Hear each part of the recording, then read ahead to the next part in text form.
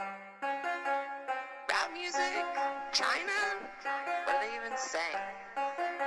What is this Chinese rap music?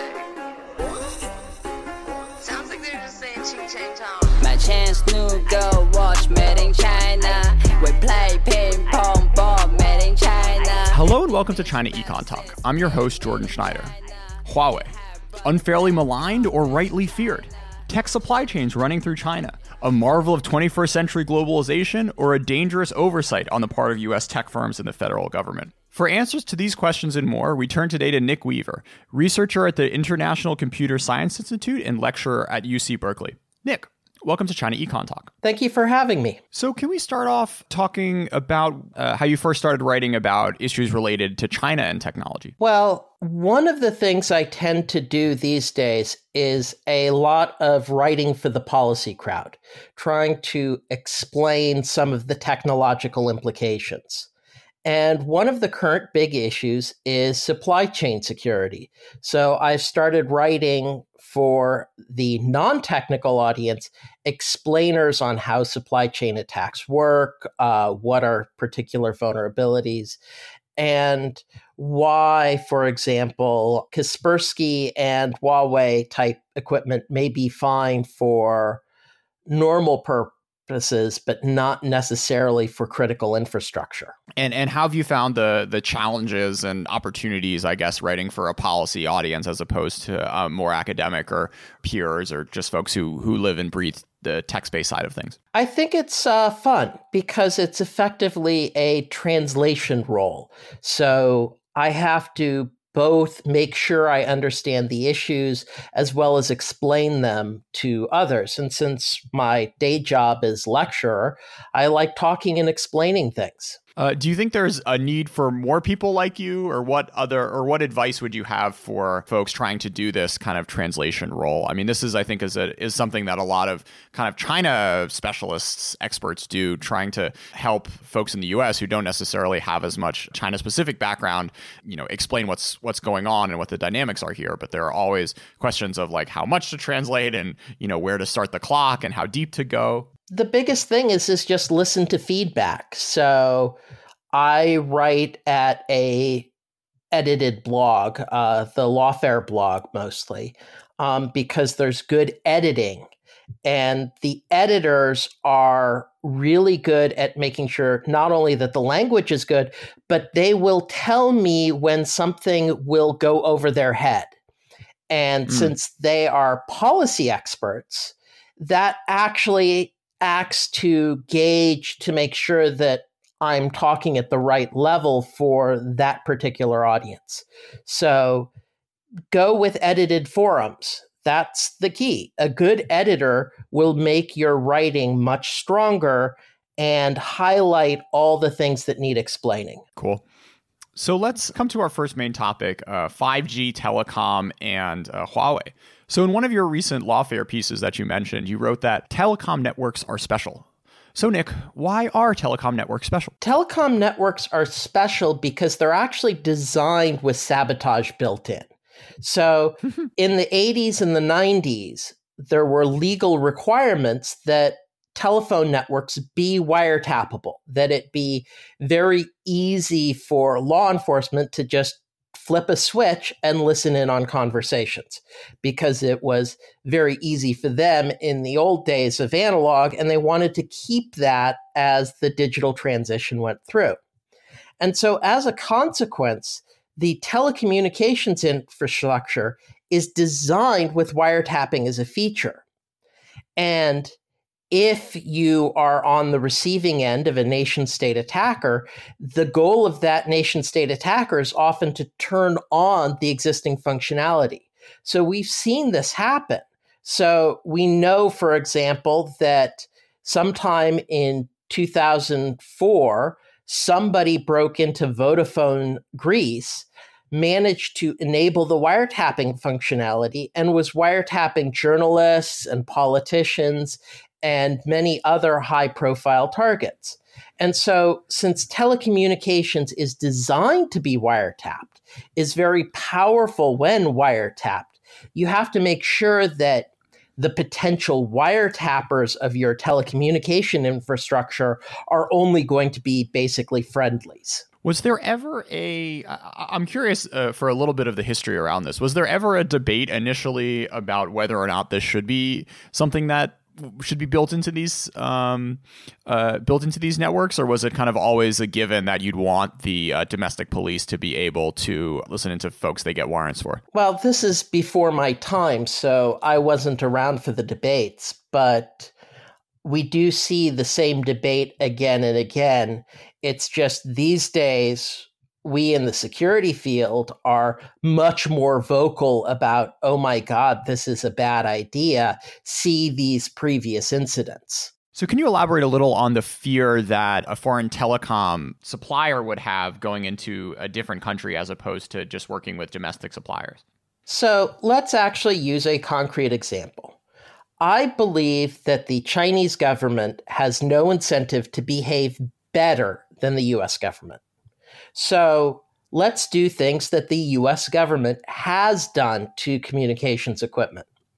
The NSA has intercepted communication equipment in transit and sabotaged it. Of course, this was network equipment destined for Syria. So if I was the NSA, I'd do that. But that means if you're a subject of Chinese spying, you have to worry about Chinese equipment being intercepted and sabotaged. The NSA managed to convince RSA Data Security to use a Trojan standard, which means you have to worry about Chinese companies accepting Trojan code based on government pressure.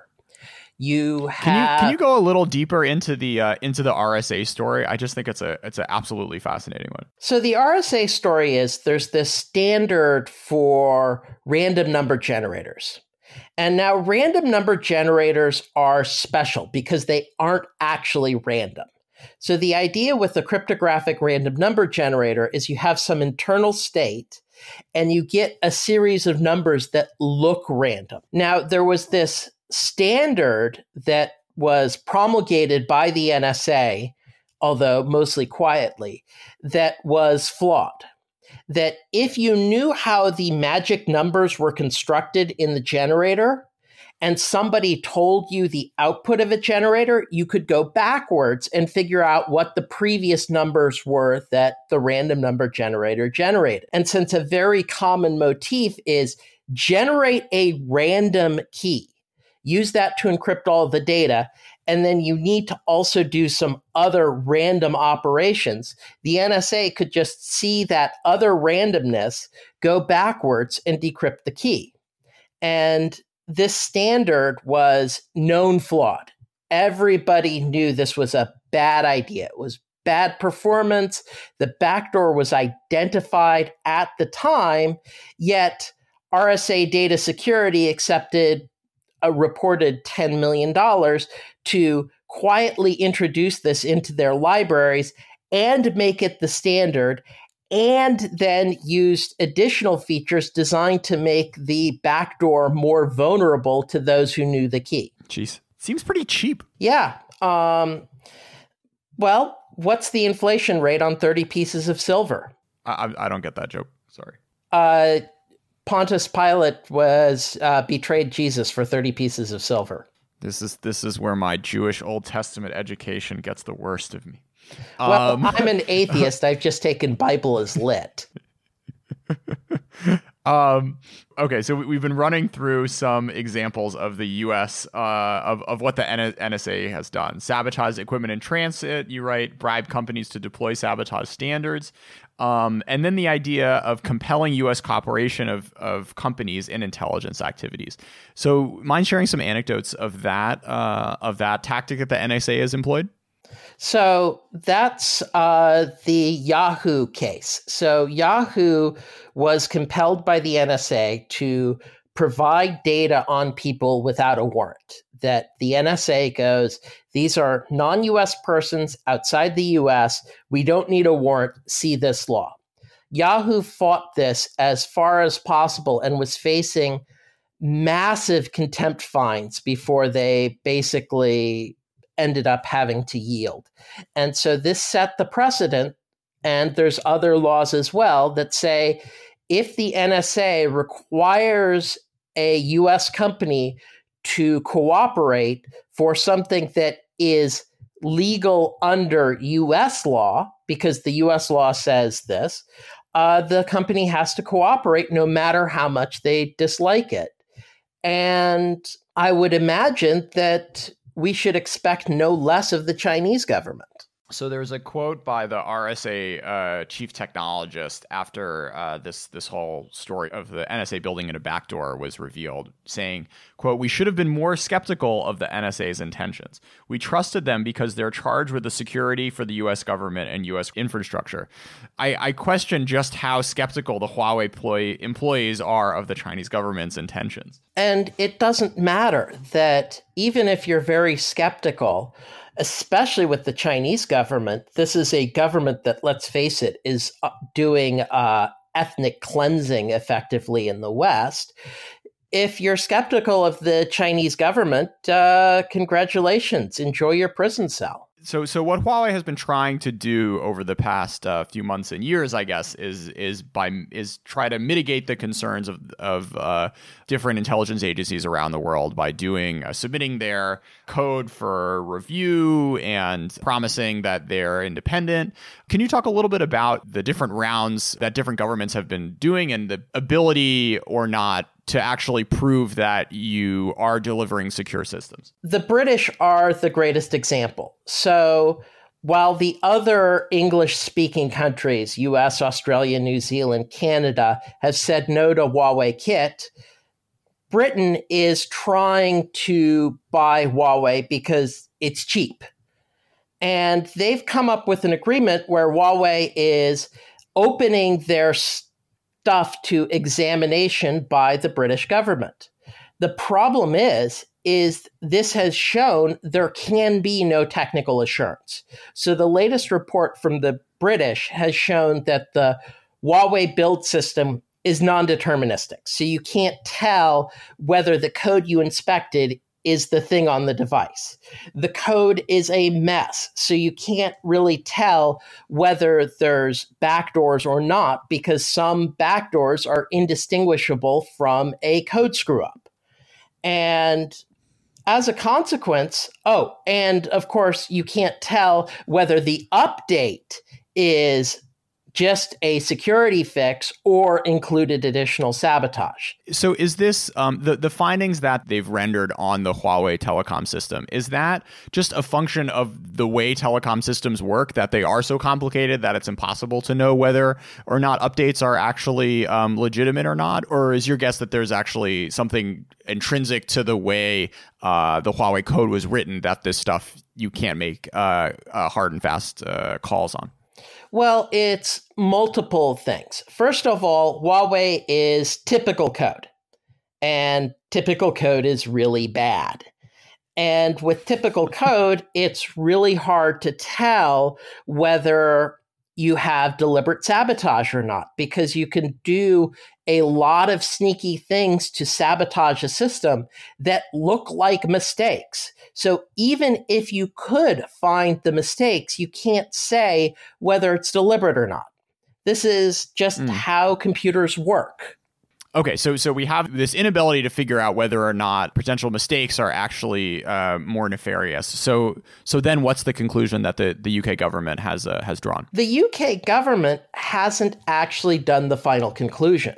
That as far as I can tell, the UK government is still trying to justify the use of Huawei equipment in their telecommunications. And if you actually look at their report, you have basically no other conclusion that you can't do this with technical assurance.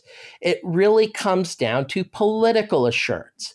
Are you confident that the Chinese government will behave better than the US government has? And frankly speaking, I just look at the Chinese government and I go, you want a Wawa? So is there talking about the way the U.S. government has behaved, do you have any sense that post Snowden, post these big revelations, that the modus operandi of the NSA has evolved in any way to be less aggressive with respect to these sorts of things, or is this are these sorts of actions, particularly the ones that go outside of the U.S., not necessarily going to be changed all that much, or haven't necessarily been changed all that much over the past few years? I have no clue. This is not the sort of thing the NSA would like to talk about. And truth be told, as a U.S. citizen, and I'll admit a bit of a patriot, I would hope the NSA is actually doing their job and doing this, because one of the little discussed things in the Snowden revelations was that although the systems that the NSA deploys are abusive, they were not abused. So the NSA has actually stuck to its foreign intelligence mandate. It hasn't gone off the reservation. So, for example, other countries will steal intellectual property and hand it to their local companies. The U.S. government does not, and there was no evidence of this happening. Though I do remember LoveInt. I think there were some NSA employees who got fired for looking at messages of their significant others. So the NSA, so that sort of thing. The NSA does have a LoveInt problem, but any company that gets so much broad data does too. Facebook has a similar issue. Sure. And the number of cases is remarkably small. There's a specific term for it. And a lot of the cases ended up being self-reported. Oh my God, I screwed up. Please don't throw me in jail. Yeah. Another interesting dynamic that you saw post Snowden was a larger push on the part of the American tech companies to say that we're going to stand up to these requests by the intelligence agencies, which is most certainly not something you see in the domestic context in China by any means. Yes, and fortunately for U.S. hardware vendors, there isn't a clear legal requirement to sabotage. That with Yahoo, for example, there's a clear requirement for data access, but there's nothing on the law that I know of that would allow the NSA to compel Cisco to put in a backdoor or Juniper. So they've had to do more surreptitious things and techniques like intercept stuff in transit, which is why Cisco now offers you the ability to drop ship to bogus addresses, to walk over to the Cisco factory and pick stuff up. That's really interesting. So it's actually becoming a selling point to make the NSA's life harder for even these American companies. Of course. It's a good selling point. Sure. And fortunately, the U.S. legal system is such that there isn't a lot of ancillary pressure that the government could bring to bear, that we don't have a justice system that allows nearly the level of arbitrary imprisonment and punishment that a country like China does. That China's weak rule of law is such that a Chinese company cannot make the same assurances that a U.S. company does that they will be able to resist government pressure. Sure. So coming back to the 5G question, what's a poor country to do? So you lay out three options with respect to 5G. Just buy the stuff, just buy the stuff from Huawei, pick it up from Nokia and Ericsson, or avoid the hype and don't sweat 5G. So do you want to walk through the three options and the advantages and disadvantages of each? So the first option, buy Huawei kit. This has an advantage. You're saving potentially billions of dollars. And you just have to accept that the Chinese government now has easy mode if they want to intercept the phone calls of your business leaders and your politicians. That might actually be an economically valid trade-off. How many billions of dollars of damage would the Chinese spying actually do? It might only be, let's say, 100 million. A few hundred million. Let's just buy this kit, let the Chinese government have easy mode, and be done with it. because who knows, the Chinese government might compromise my carrier anyway, or might buy them out surreptitiously. So, hey, it's big money savings. Cool. So Nick, a question on that. What is the difference, or how much extra work would you have to put in going from the easy mode of just flipping a switch to actually cracking these sorts of systems yourself? It really depends. So the goal would be take over the telecommunication infrastructure provider and turn on the existing wiretapping features. So with a backdoor, it's trivial. It's congratulations, you're in, have a nice day.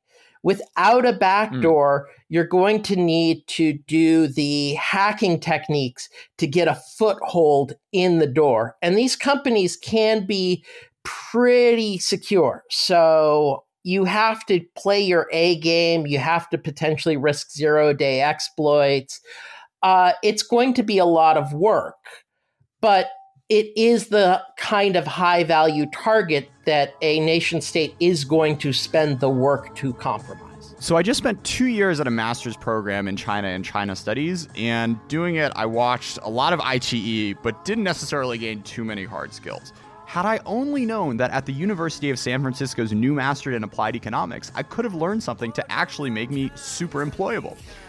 R, SQL, machine learning, all that good stuff you actually see on job listings in Silicon Valley and Zhongguancun, not necessarily have you watched all of Huanlasong. So in this program, you can study the economics of platforms, auctions, and business strategy at the same time as you learn the tools of econometrics, experimental design, and machine learning. Plus, for all those non-US students out there, this program is designated STEM, so you can apply for a 3-year extension on your student visa and keep working in the US after you graduate. To learn more and get an application fee waiver, go to usfca.edu/Jordan. So I guess my question in general is that, at the end of the day, can't nation states just get anywhere they want to in the end? And this is just, saving them the, $10 million in salary of however X many, information technology specialists they're going to need to keep on staff for this sort of thing? Not necessarily. Sometimes it really does take the A game from people like the NSA, where they have privileged locations in the network where they can directly attack people from within the network. And these days, information security is getting a lot better. And as a consequence, getting exploits that you can use for these sorts of things is harder and harder. And every time you use a zero-day exploit, you run the risk of it being compromised. And if it's compromised, the value goes to zero because everybody patches. So, for example, the market value for a remote exploit for an iPhone these days is $1.5 million. And if you target the wrong person and the exploit gets captured, your exploit is now worth zero because somebody like me borrowed my girlfriend's old iPhone, handed it to a colleague, Bill Marzak, who captured the exploit. And so we get things like cost of replacement iPod Touch, $250, knowing that I helped burn $1 million exploit used by a repressive Middle Eastern country, priceless. Sure. All right, so we have option number one. Just buy the Huawei goods, save your X billions of dollars, spend it on hospitals and education or houses in the Caribbean, and go on your merry way. So option number two is get your 5G from Nokia and Ericsson. What are the upsides and downsides to that decision? The downside to going with Ericsson and Nokia is it's costly. You are talking more money. The upside is now every major intelligence country is having to go on hard mode. The NSA is going on hard mode.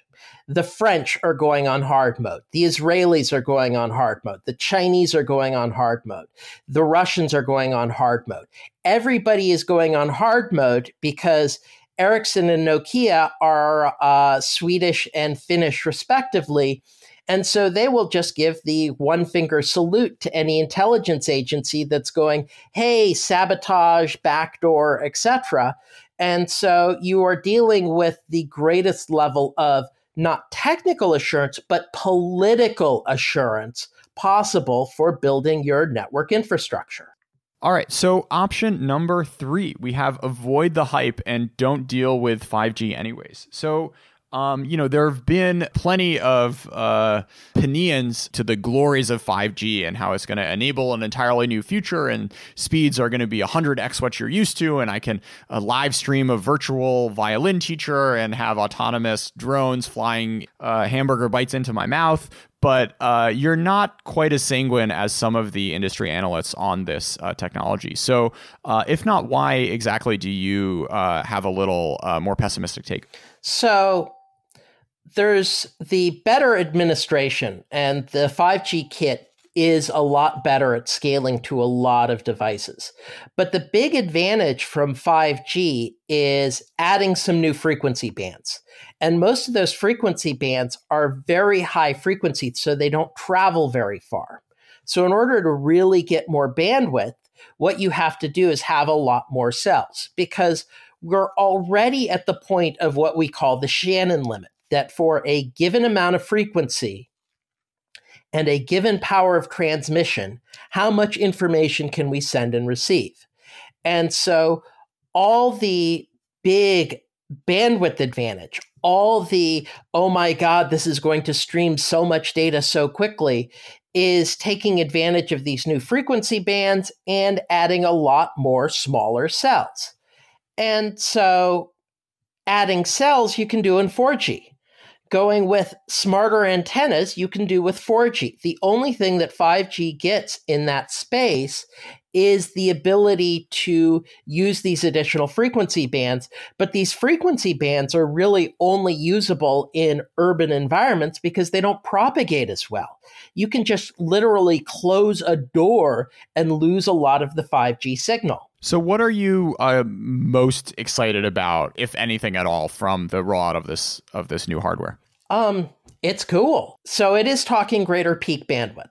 In an urban environment, say like New York City, 5G will be great. It will be a way of getting a lot more bandwidth to a lot more people. But if you are, say, a country that is less urbanized, the new bands are not going to be hugely advantageous. And so the question is, does the improved management infrastructure and stuff like that justify the investment? Or would you be better off waiting a couple of years? That you might want to roll out 5G, but slow roll it. So wait a little while before you go all in. Because after all, AT&T has shown that you just slap a 5GE name on your 4G service and people will somehow think it's improved. Can you explain what the advantages in terms of management mean? So it's just that 5G, they've gone with a modern computing interface for how everything goes together. And so it's let's actually build things right and start all over. And they've done a pretty good job of that. Would you want to sum up if you're, if I don't know how many world leaders are listening to ChinaEconTalk, but which countries do you think should opt for which of the 3 strategies you laid out? So I think the Five Eyes countries and Europe and Israel should all be Ericsson and Nokia. No Huawei kit, period, full stop. They have too much to lose from Chinese spying. If I'm, say, a country in Africa, I'll probably actually go with Chinese because, well, the Chinese are doing their whole loan shark thing on the loans too. So I've got bigger problems with the corruption that's on the Belt and Road dam that I built. And so, hey, the Chinese stuff is cheap. I'm already in bed with them. I might as well save some money and use it for my Caribbean beach house. And then those sorts of countries should end up also potentially considering just pushing this off a few years. Yeah, because, hey, I'm not a huge believer in the super connectivity future anyway, because the problem is wireless networks are inherently unreliable. And so you're going to need a lot of smarts on these autonomous hamburger dropping drones so that they can still work even when the network goes down. And that's going to take a lot longer than just hooking up the pipes. Also, that's going to be such that the pipes won't be necessary. That when you talk about building smarts into the end system, it doesn't actually need to communicate as much. So you need bandwidth, but you don't need as much bandwidth. Okay, so let's now turn to another aspect of supply chain risk. So last year, Bloomberg came out with a long and much debated article about the scheme in which the Chinese intelligence bribed, threatened, or controlled at least 4 subcontracted manufacturing facilities in China to modify the design of supermicro motherboards. So before we dive into this story, let's do a little bit of a semiconductor detour. Do you have any broad thoughts about the Chinese semiconductor industry and what it would mean if these sorts of firms would actually be able to crack into the top flight of the global chip space? So I'm not nearly as familiar with the semiconductor industry. The big companies are like Taiwan, TSMC for the manufacturing, and then the design, you've got Intel, AMD, a bunch of others. I don't really know what the Chinese semiconductor design space is like. The fabrication is basically non-existent. That China has a very strong, robust assembly supply chain. That is, taking all the components, putting them together on circuit boards and the like. But they don't have a very strong fabrication supply chain. So like I know there was a recent criminal case concerning industrial espionage trying to get a good modern DRAM facility in China. Okay, so now let's turn to this story, which even if it turned out to be a bit of a false alarm, what do you think the implications were for Western firms who use Chinese parts in their technology stack, outside of strictly telecom, as we've been discussing previously? So let's first describe what the first Bloomberg piece talked about. What the Bloomberg piece described was basically a little device that you design into the motherboard, something about the size of a grain of rice, that would intercept the communication between a chip and its off-chip storage where it loads its Bootstrap program. If that chip does not cryptographically verify the Bootstrap program, this little interceptor would change the program, and now you'd be running a sabotaged set of firmware. So a sabotage startup. And they described an attack on the base management system that is a auxiliary chip that nonetheless has basically full control over the computer. This was scarily plausible. That this is the sort of thing that if I was looking to sabotage motherboards in bulk, I would do. The problem is this Bloomberg piece turned out to be horribly written. So firstly, you saw that photo of the little chip on the pencil, right? That was fake. That was a photo illustration. And even these days, I have to correct people who say that Bloomberg got the chip. No, they did not. There has been nobody who succeeded in finding one of these things. So the problem is there has been no evidence that this is the sort of thing. The evidence would be plain if you had a sabotaged motherboard. Everybody's looked for it.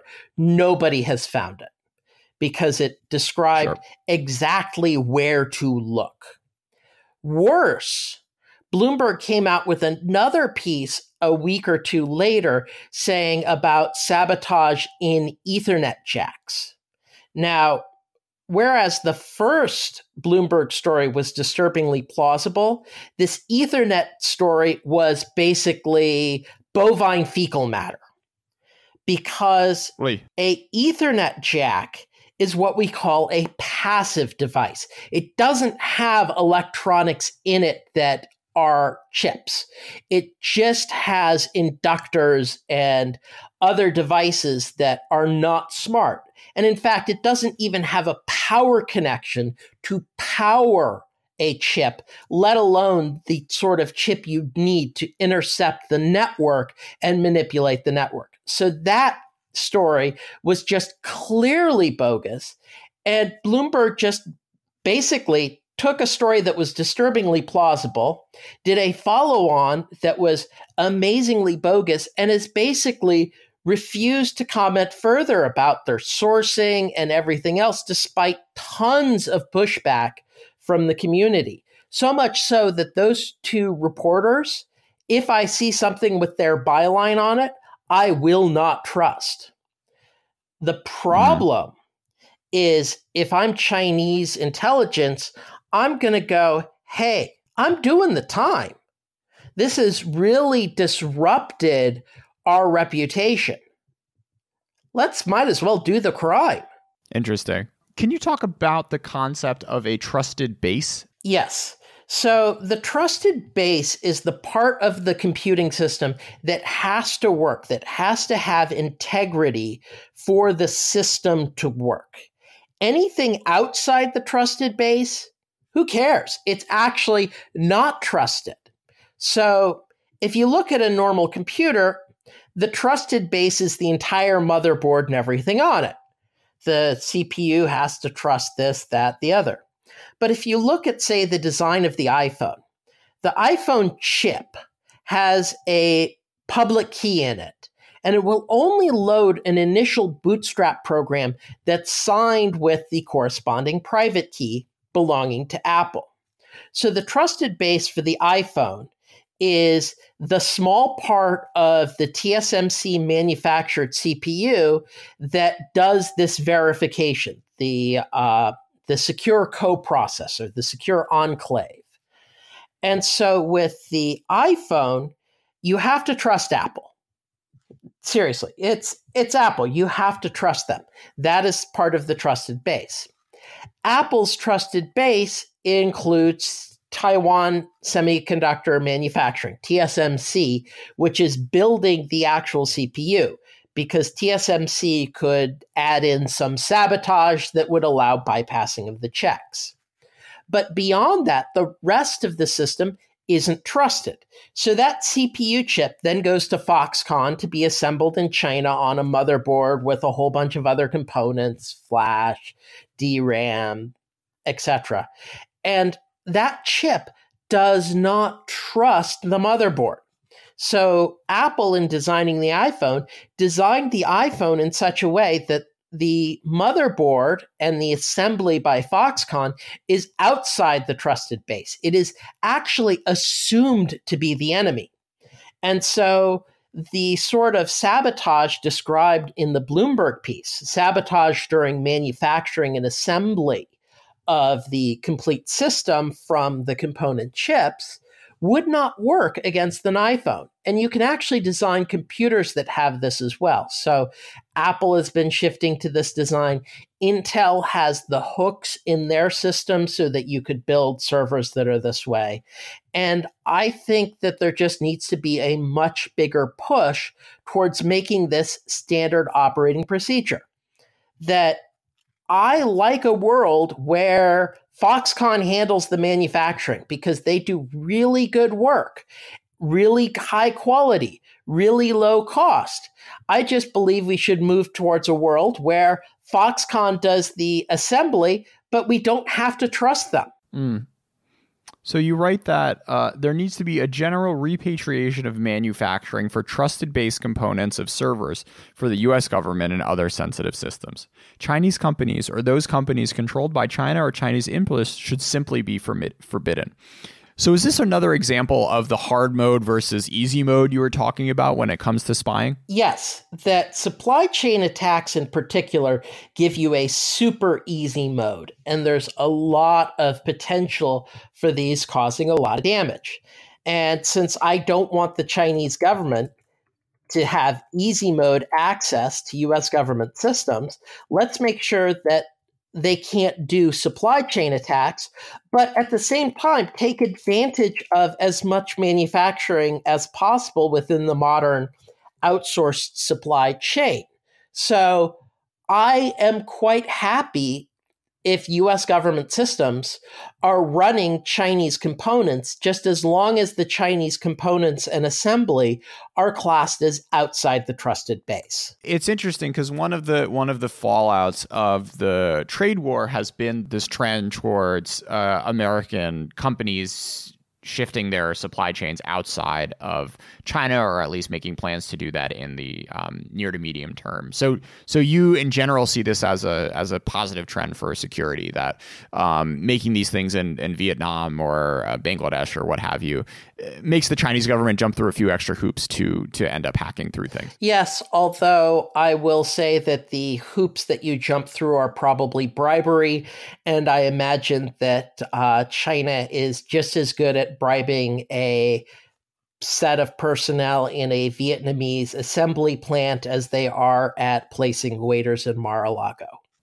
Sure.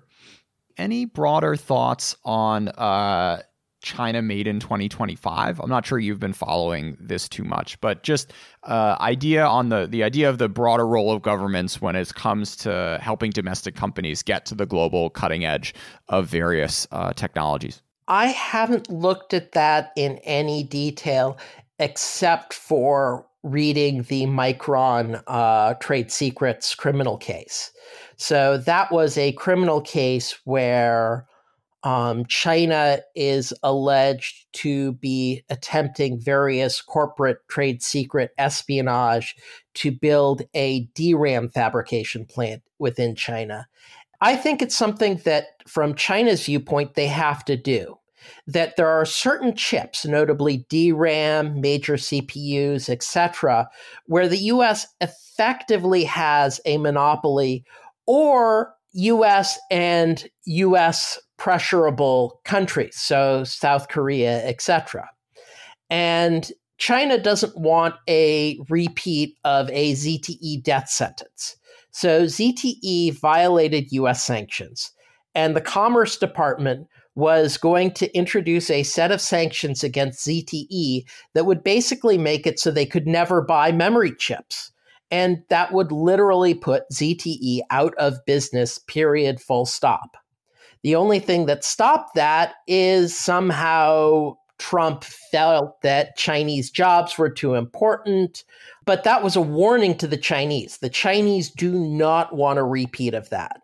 And I do see that some of the push for indigenous CPU design, indigenous fabrication of chips rather than just board assembly, fabrication of DRAM is about making sure that the ZTE event could not happen again. And if I was the Chinese government, I would be going very hard on that because I would not want to be ZTE'd. Any suggestions for all those policymakers or aspiring policymakers, aside from reading your blog posts? What else should they do to get more familiar with these sorts of technical questions? Any blog or book recommendations you may have? Bruce Schneier's books are very good, and his blog that I would basically say bookmark that, because anything that Schneier highlights is worth reading. The other thing is just make friends with the geeks. We're friendly people. We like to talk. We like to explain. And so ask us, make friends with us. Ask us how we would explain things. And there is one stupid question. Is this a stupid question? Is a stupid question. But other than that, they aren't stupid questions. They are valid questions. So ask away. Ask us. Don't feel embarrassed to ask what you go, oh, would this be a dumb question? I don't care. It's not a dumb question if you don't know the answer to it. So ask me and I'll try to explain. And interactive explanation is really useful because this allows a refinement of the understanding. And so this way we can explain what's going on. So make friends with the geeks. We like to talk. Nick Weaver, thanks so much for coming on ChinaEconTalk. Thank you very much.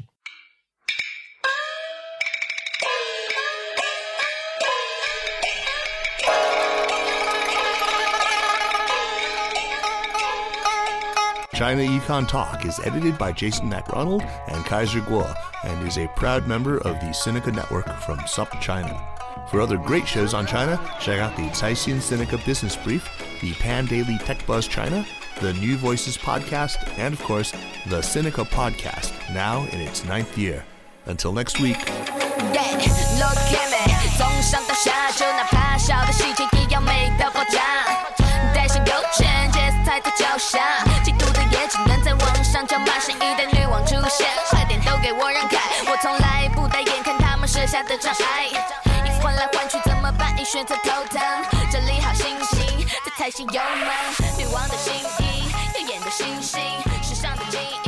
什么看我的心情